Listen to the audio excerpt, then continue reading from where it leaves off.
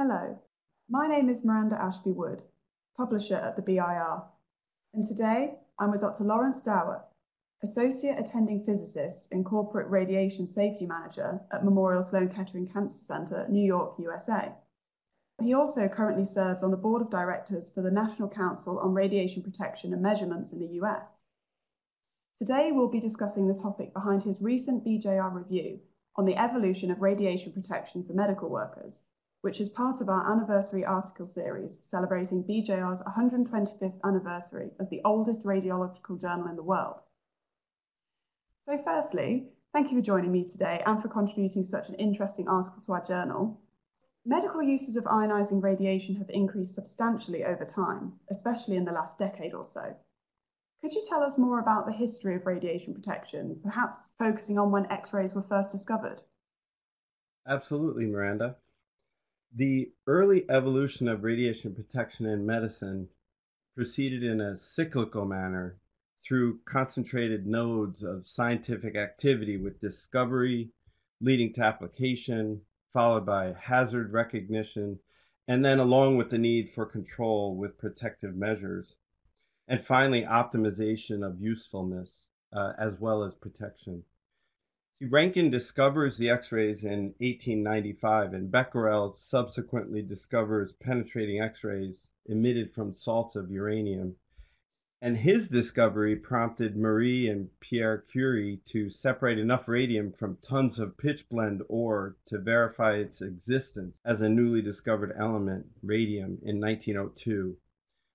And as each of these discoveries progressed, immediate public fascination and interest in the properties of radiation followed, as did its use in medicine, with subsequent widespread and enthusiastic applications in both imaging and therapy, several most likely uncritically at first. There are early attempts to treat things like lupus and ringworm, or what were called exuberant growths at the time, tuberculosis, epitheliomas, port wine stains, some cancers, and of course, other maladies. At the same time, X-ray and radium euphoria was rampant in the popular culture. Just take a look at some of the historical news and magazine articles at the time. Fascination and commercial interest, though, often resulted in spectacle science, with no apparent initial management of the associated hazards.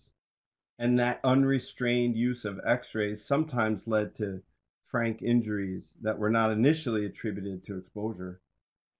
Brilliant, thank you. That's really interesting. X-rays were used significantly during World War I and World War II. Can you describe, if any, the protective measures put in place for medical workers then? Sure. Although X-rays had already, and this is a very interesting part of history, X-rays had already been used in several battlefield theaters prior to World War I.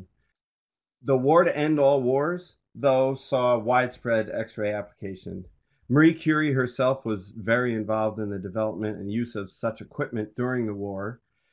X-ray use was further precipitated in about 1913 by the development of the hot cathode tube of Coolidge that provided a stable X-ray beam. Following significant World War I exposures of X-ray operators and radiologists, acute injuries of the skin and eyes, as well as cases of leukemia and aplastic anemia, were reported in the medical worker population. And in light of that growing evidence, several national and international professional X-ray and radiation societies were formed. And they began to develop guidelines for protecting X-ray operators and medical staff. The suggestions concentrated on very pragmatic protection practices.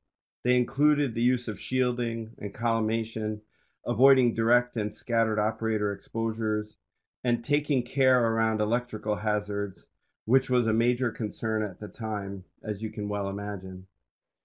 There was still a need for standardizing the measurement of dose, and during the interwar period, the concepts of both dose and its measurement were elaborated and expanded upon by Bragg and Gray. And a system of dose limitation for workers was initiated by most of the professional organizations.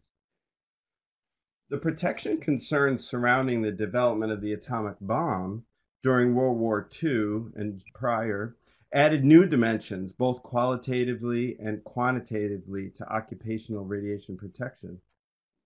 The era saw the development of radiation protection, or what we now call medical health physics, as a science in its own right.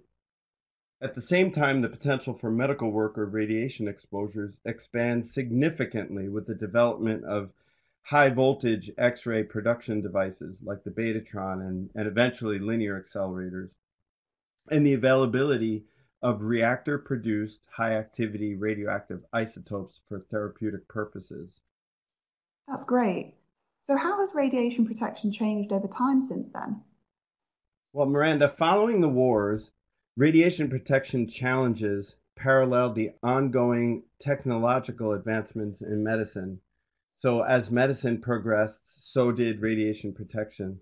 Along the way, important standardization was necessary and forthcoming from the professional societies, especially the International Committee on Radiological Protection and the National Council on Radiation Protection and other national bodies.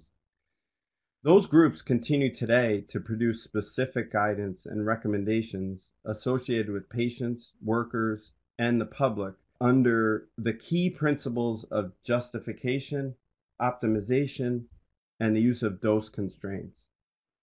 Justification is concerned with the right choice to use radiation, in that no practice or scan shall be adopted unless its introduction produces a net positive benefit. Optimization ensures that the right dose is used and that exposures are kept as low as reasonably achievable. In medicine, there's this constant vigilance to maintain the right balance of the lowest doses that provide the appropriate needed image quality or therapeutic outcome for the patient, while maintaining patient and operator doses as low as reasonably achievable. What are the main challenges to protecting staff against ionizing radiation in the clinic today?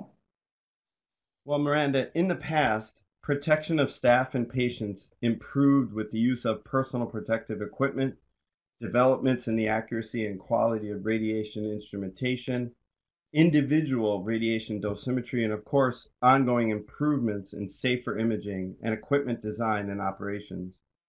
Dose control was significantly improved by a more in-depth understanding of dosimetry for low energy X-rays and the introduction of quality assurance procedures.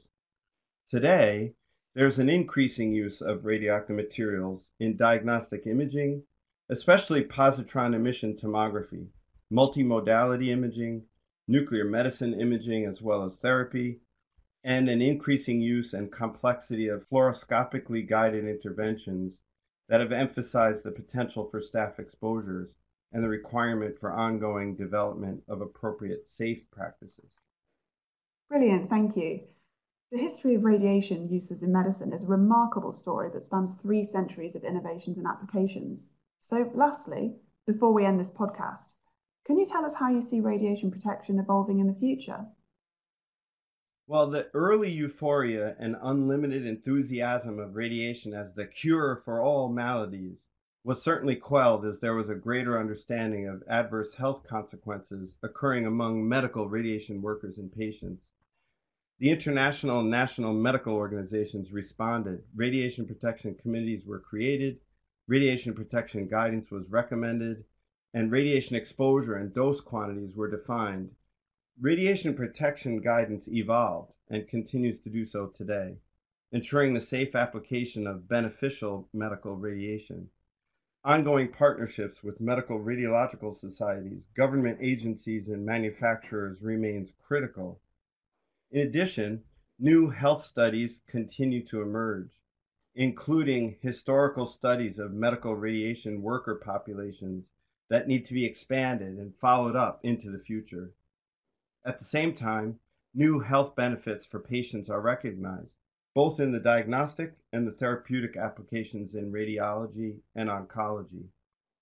The use of these invisible rays is indeed improving the health of individuals and curing many maladies.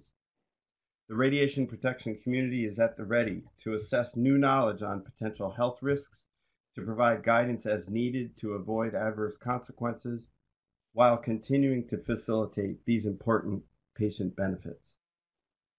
That's really interesting. Thank you, Lawrence. It's been a pleasure speaking with you about your review on the evolution of radiation protection for medical workers, which is part of BJR's 125th anniversary article series. Thank you.